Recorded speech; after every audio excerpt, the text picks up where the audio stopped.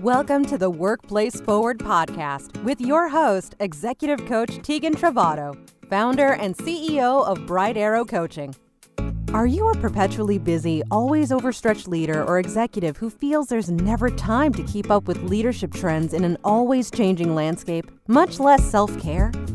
Workplace Forward will help you overcome both challenges and gain peace of mind. Through Tegan's conversations with executives, experts, authors, and innovators about their leadership journeys, you'll get quick hits of two things you need the most: essential insights to help navigate the future workplace, and best practices on the more human side of leadership, so you're empowered to take care of yourself while leading others. Enjoy some well-deserved time for yourself to learn and recharge. Let's get started with today's guest. Tegan, take it away. Liesel Mertes is an acclaimed workplace empathy expert. Having experienced her own loss and struggle, Liesel emerged with a deep understanding of what employees need to feel supported at work after a disruptive life event. As the founder of Handle with Care, Liesel works with groups that want to boost employee engagement, as well as attract and retain better talent.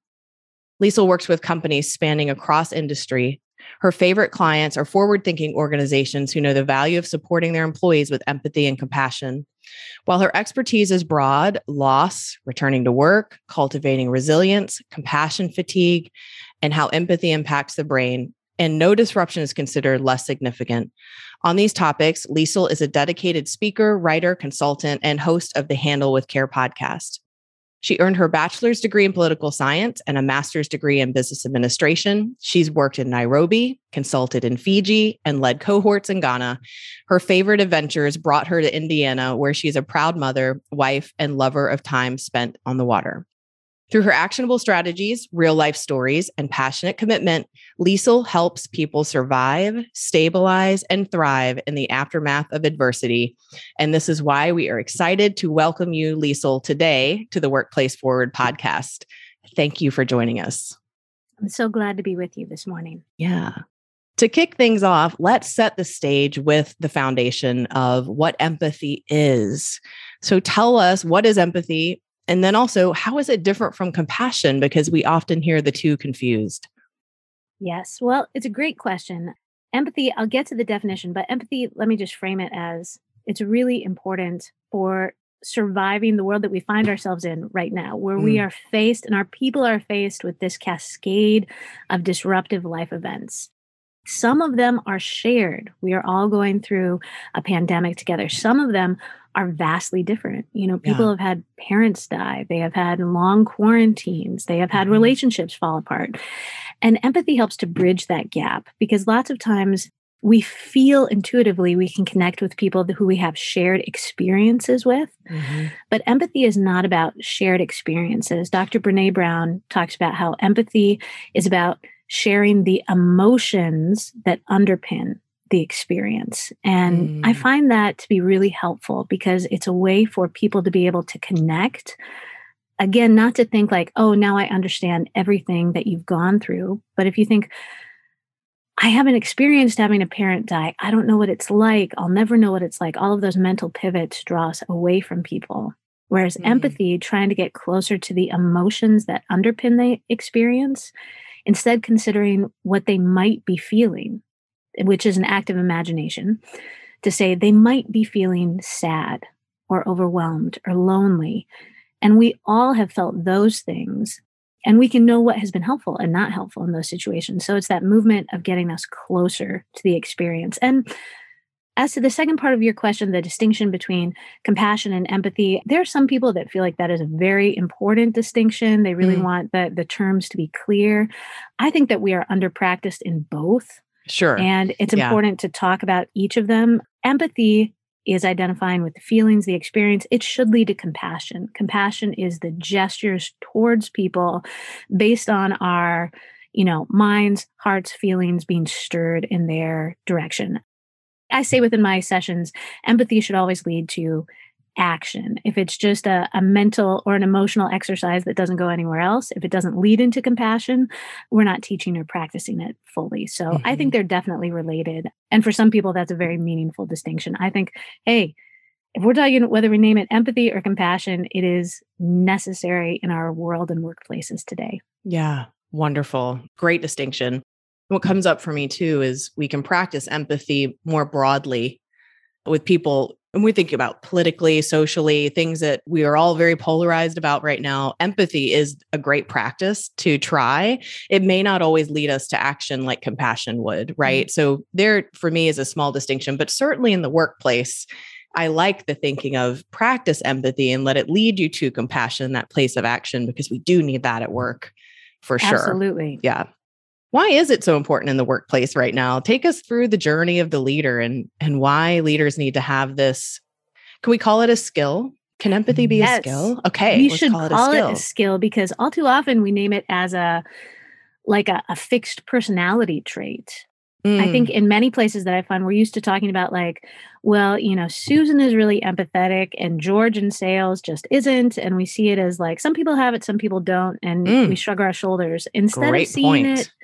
Yeah, like so many things that we teach and equip our people for in the workplace. Like if we believe it affects our people and our bottom line, and it does, we'll get to that in answering your question, we would see it as something to skill our people up in, as a competency that, yes, some people are more advanced on the spectrum, but everybody can grow in this. Why is it important? Well, it's really important. And let me come at that by some common objections that I hear, whether that's in like my selling process or my pre and post session surveys. There are a couple of themes that get to the importance. One, a first question that can come up is really, okay, this sounds good, but does it really affect my bottom line? Like, does it get to the business of business, or is it just something that we're doing for PR or because it's of the moment? Really, it does affect your bottom line. And the social science data points keep coming out to support that. Whether that is a Harvard Business Study review article that just came out that was talking about like how it links, to a decrease in work absences, to an increase in just overall work-life balance and thriving. It is related to what your people want. It affects your productivity because it deals with the stickiness of how you're able to attract and retain talent. Business Solver is doing great work around this in their Empathy at Work survey.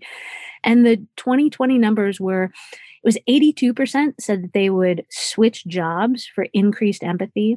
76% of respondents directly linked it to their productivity, whether it was there or not. When the executive team was surveyed in these various companies, only 50% of them agreed, which is this widening gap between like what people want and what leadership thinks that they want. Even in the language of surviving, stabilizing, and thriving, if we were to get into some of the brain science of this, empathy, seeing somebody else's overwhelm or their sense of calm actually affects a part of our brain called the mirror neurons that when we're stressed out, the interaction between our lower brain, our fight and flight, and our cognitive brain that allows us to write pleasant emails and deal well with clients, like that free flow of information is inhibited.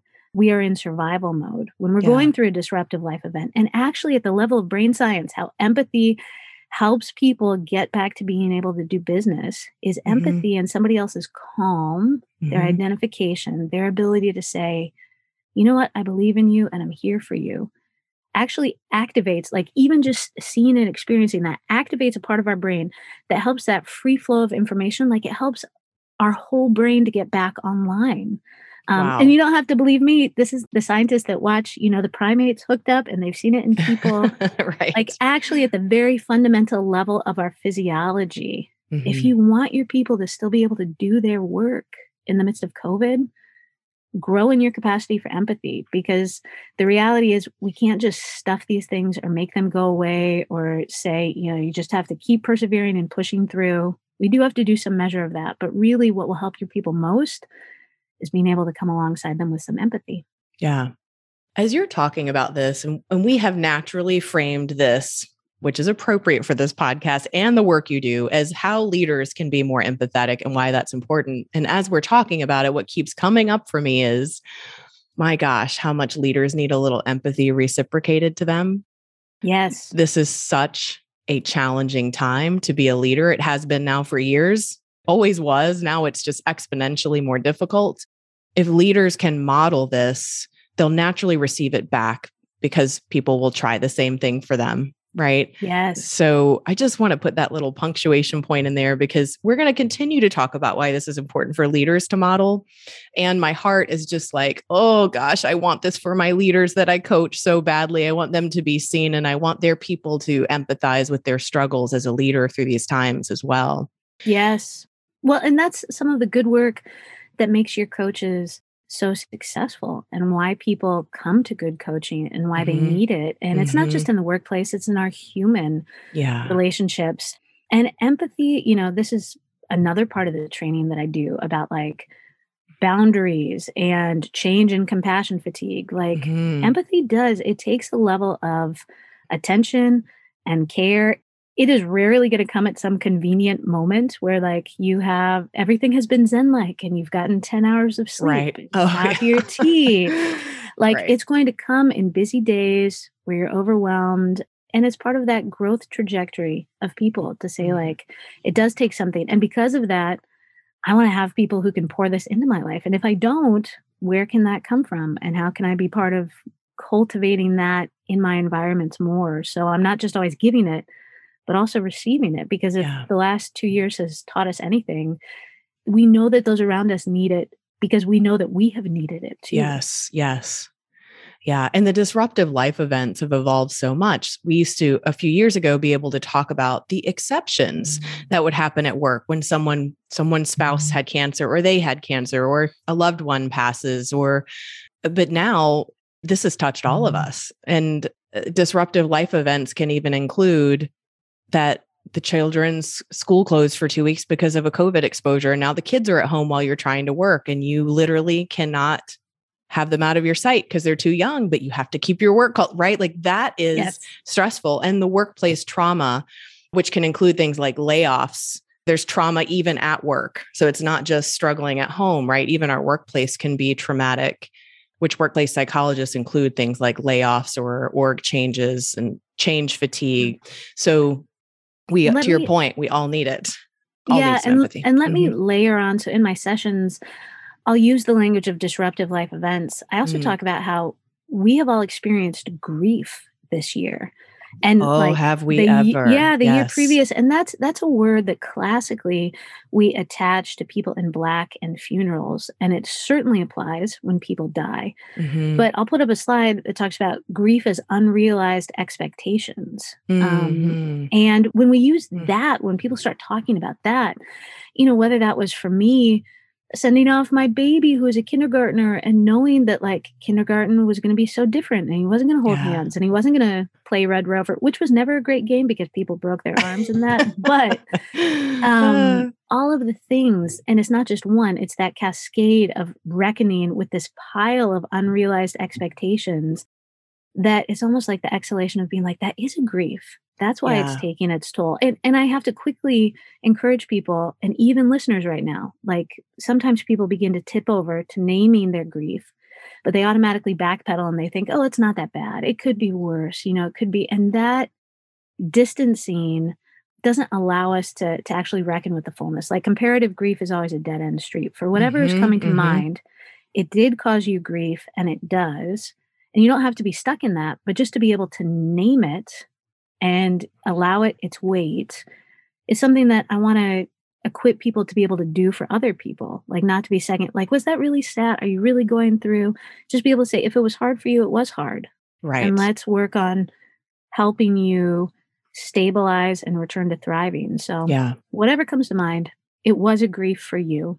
Right. And it's important to give that space to breathe. I'm curious, as you're working with clients or individually or teams on this topic, since empathy is about us trying to connect with the emotions others are experiencing, how well are you finding people are able to even identify emotions?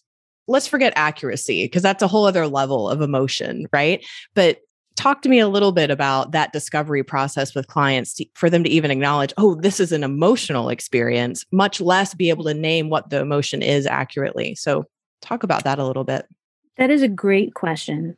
It's a whole session in and of itself to talk about it. I'm sure. There's a handful of people who perhaps because of the work they've done in counseling, perhaps because of their personality disposition, like they have a wide vocabulary of emotions. They can identify them, easily within themselves. Many of us are not at that evolved place of knowing and naming our emotions. Right. Let's start with, especially in the workplace, the basic realization there's a very small handful of emotions that we feel like we are allowed to feel at work. Authorized. Yes. You can definitely feel happy. That's what we expect. How are you doing? I'm great. How about you? You can feel very, very occasionally sad, but you need to quickly get over it. And frankly, especially white men are allowed to be angry. Yes. Very few other people are. And there's studies on this, by the way. Yeah. So Liesel is speaking to some science. Yep. I read it too. Yes. And that's a very limited range. Yeah. So what does it mean to actually consider what emotions are going on? It is helpful in our interactions because sometimes we are functioning out of an emotional place. And if we don't realize like, oh, I'm actually very frustrated right now. That's why I want to snap at that person for being, 2 days late on the I'm super frustrated right now. It helps inform our interactions better, like to get to more of this fluency. How do people do it? There are a number of ways. For me, even though I teach empathy, I'm great at picking up other people's emotions. I am way underdeveloped in paying attention to my own before they have like flooded me. So I have a visual reminder. We put it up in the house during COVID. It is a concentric circles. It names all kinds of emotions stemming from a core of 5 of them. You can look like the children do it. I do it. It's a great visual reminder to really this is what they do in elementary school classrooms with all the faces on the wall to be able to say, like, maybe you're discouraged, maybe you're resigned, maybe you're hopeful. Another thing that I do with people is to pay attention to their bodies. Sometimes we don't have like a concept emotion in mind, but our bodies are truth tellers that we can start paying attention to some of our bodily tells. Like for me, when because I'm great at persevering. I am very good at just barreling onward to get a job done, which serves me until it doesn't. But when I know I'm doing it, I feel it in my neck and my shoulders. I'll be like, oh my gosh, I am so uncomfortable. Like I'm aching because I've been like, my body has literally been tensing and holding it there. That's why we have so many turns of phrase like I'm sick at heart. I feel queasy. I'm sick to my stomach. Like even our language represents that. Right. So even helping people be able to pay attention, like, okay, in the course of your day, when are you starting to feel your body and what might that be telling you? Is a great way. And a final thing, like the people that you live closely with or work closely with, if you want to have like a vulnerable conversation, you can start asking them about the emotions that they perceive from you in different meetings. And that can be a great leading indicator as well. As long as you're truly open to hearing the answer and we are not arguing with them about the feedback you asked. Yes. It's not to be taken lightly, and you should do it at a moment only with where trusted you're not folks. Emotionally flooded. Yes. Because that only leads to more flooding. Yes. Thank you for that. You mentioned in school, we give children these tools to identify their emotions. I will share that even some executives in their 60s that I'm working with are like, can you send me the feeling wheel you mentioned? Right. Yeah. So the feeling wheel is very much what you're talking about. There's the 4 or 5 core emotions, but then there's dozens of emotions that are related to each of those core emotions. And I'm finding the last couple of years, I have been sharing that resource a lot in my work as well. And likewise, with you saying you've got your own work there, so do I. I mean, we wouldn't be very good coaches if we weren't aware of our own journey with emotions. But I've personally found it so enriching to keep revisiting that through my clients, also for myself, because to your point, then we can see what's happening for others so much more easily. Yes. Right. And also, as you've talked about some of the struggles folks around us may be experiencing at work, they may not yet know what they're feeling because they're in a time of crisis. So I love that you're talking about, we have to imagine they must be so sad or they must be so angry. When we're in a traumatic state or a very stressed state, we may not be in touch with that yet. So it's really helpful when the people around us are anticipating, connecting with us or serving us by being able to see about us what we can't see for ourselves yet in the stressful time. And then in that, being able to extend to people a gentle place to land. Because Yes. you're not at your best self when you're stressed out. And sometimes in beginning this work, people will think, okay, I'm going to reach out. I'm going to ask them how they're doing.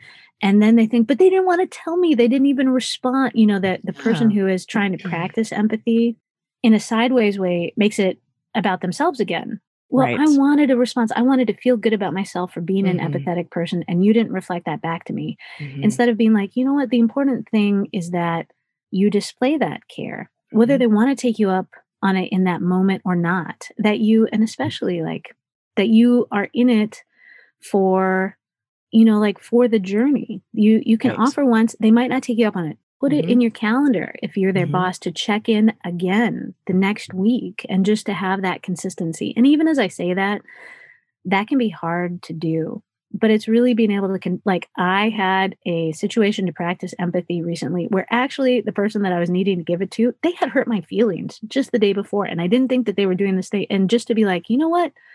I can do my own work on whatever this is like bringing about in me. I don't have to reflect it back to them. Right. I want to just be about like, they've got way more going on and I have other support systems. I don't have to like bring it to bear on them right now. Yes. Beautiful point. You kind of brought up a good point of what might get in the way when we're trying to demonstrate empathy. So one of those being sort of our own emotional state and maybe a recent experience we had with someone. What else do you observe getting in the way of leaders and teams demonstrating empathy well? Yeah, that's a great question. I like to teach this through the lens of what I call empathy avatars, which are like sticky, memorable ways to look at what we have in our empathy toolkits. Because we all come to this given moment, at whatever moment you're listening to this podcast, with a certain set of tools in our toolkit.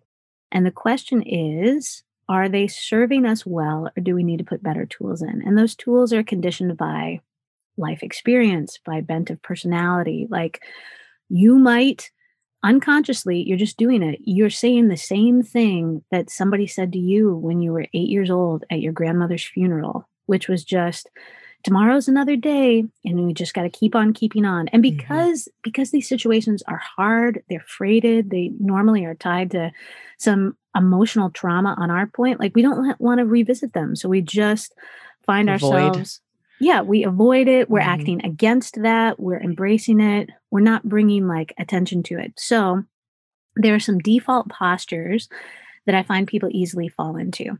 You cannot practice empathy because you are so focused on, like, you're a positive person. You bring a lot of positive energy to the workplace, and you fear that engaging with this is going to pull the other person down. They'll never get out of it. It will sideline productivity. You'll never. And so you find yourself being a cheer up Cheryl, which, you know, just wants to like give out a platitude. You want the other person to be better. Like you're almost forcing them to be, and that inhibits connection. Or out of that same place, you might be a joking Julie, sometimes termed a jackass Jared, if you want a little bit spicier language, which is you like spicy language on this podcast. Yeah, you're gonna, you know, jackass Jared is gonna make a joke about their experience or about somebody else's. Like, just this happens especially in male cohorts of like, hey, we might name something hard, but we're instantly going to pivot to why it's hilarious or sarcastic. And so that move actually communicates to the other person, like, you can't hold this with me. Right. And I'm probably not going to tell you again. You know, another thing that can get in the way is, especially like there's an overriding ethos, but also a personal manifestation within the workplace of like, if we start doing this, we're never going to stop. Like, we'll never get back to work. If I give space for this, is it going to just be a Pandora's box? And then I'm going to have to be a counselor, and I'm not a trained counselor. As a side note, you don't and should not be that. You should have a basic set of skills to help stabilize someone to whatever next level of care they might need, or they might just need that basic care. But that can manifest itself in like a buck up Bobby energy. And this is really a prevailing mindset of an older generation, which was like, home is for home, work is for work. We just have to keep on keeping on. Like, we have no time for this. If somebody tells you something hard, you will shut them down and be like, you know what, we've got a meeting and we'll talk about that offline, you know?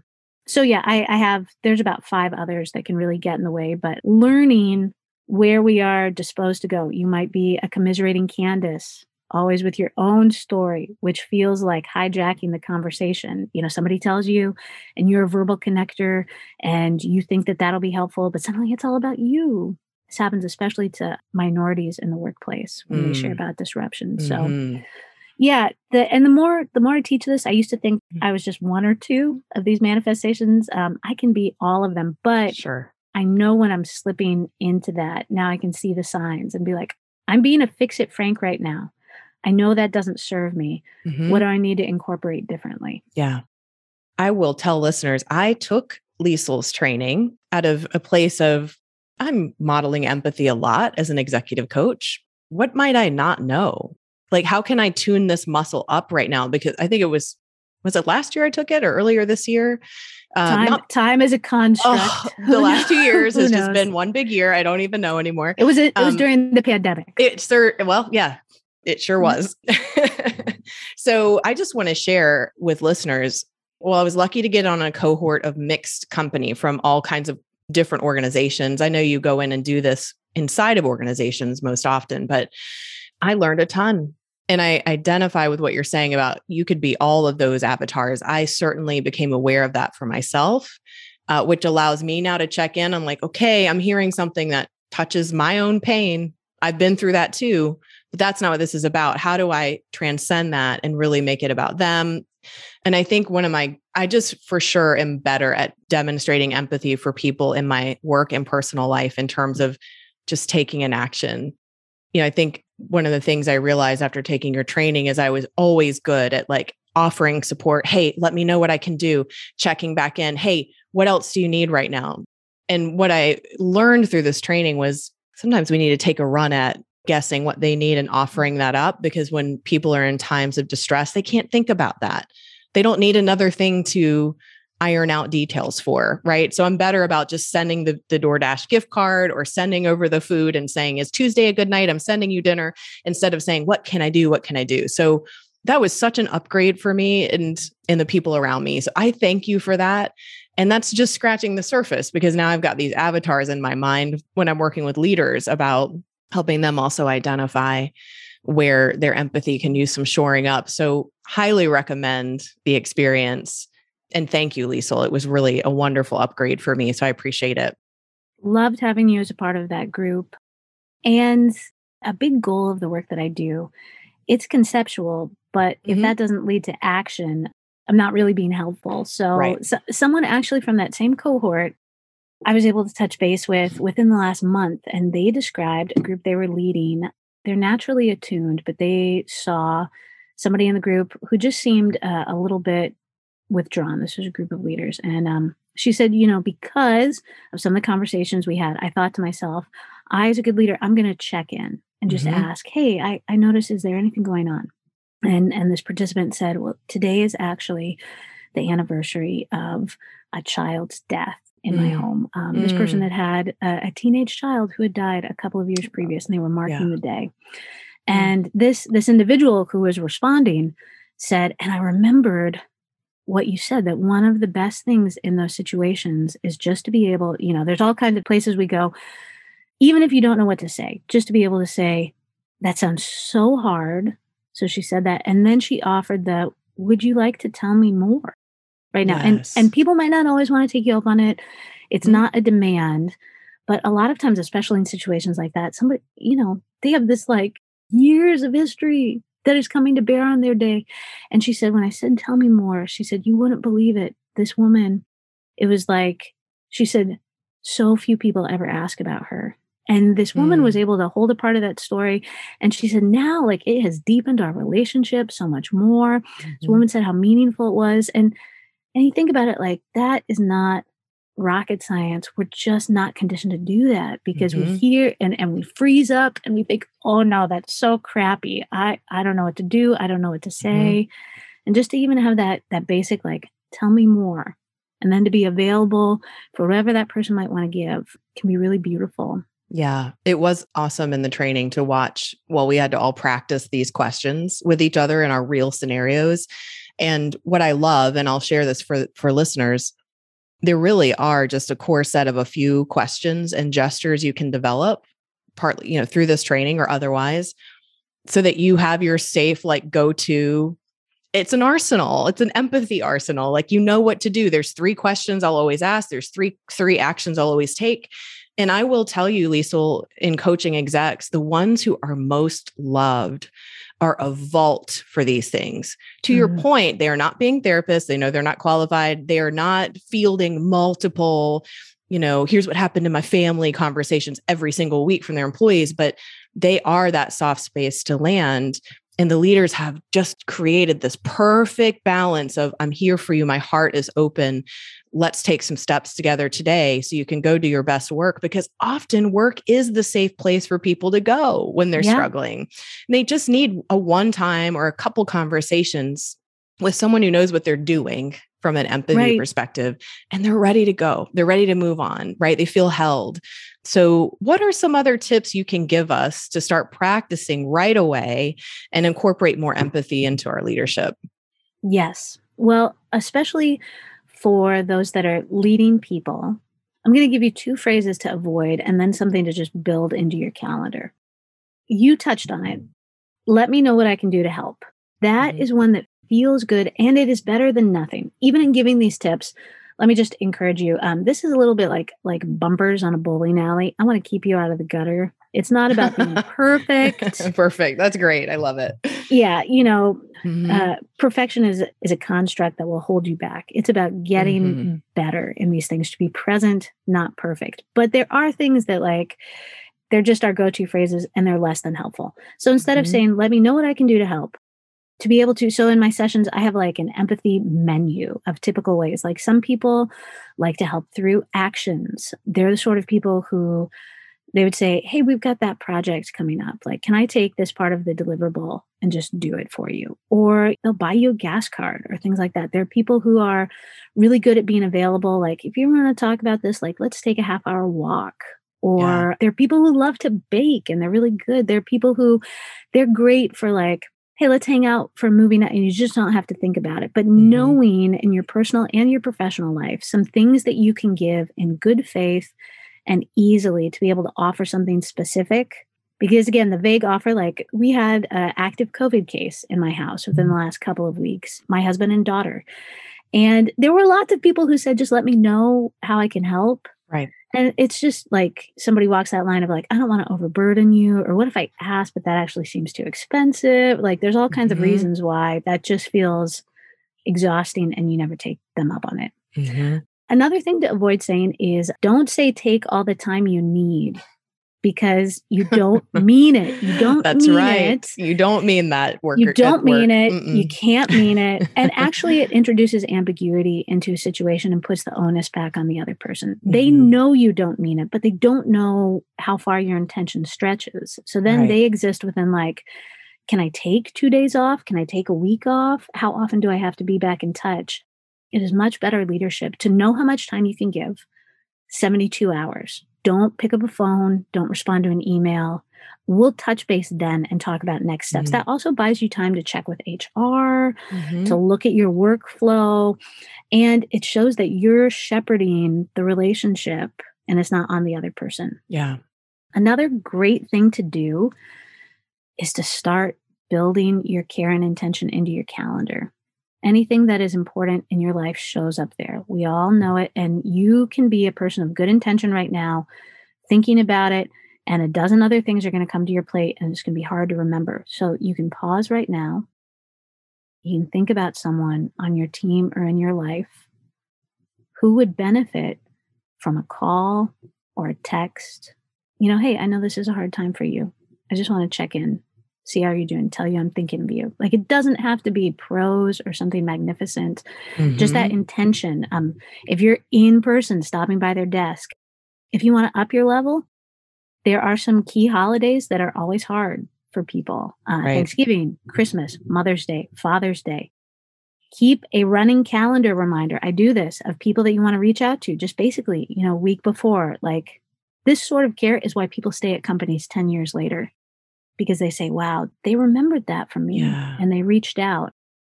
Yeah, those are some really basic things to do. Avoid cliches. Really, if you find yourself saying at least a lot, drop that phrase.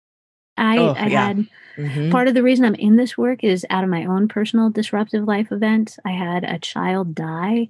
Something that I would hear is at least you still have Ada and Magnus who are still alive, which was observably true.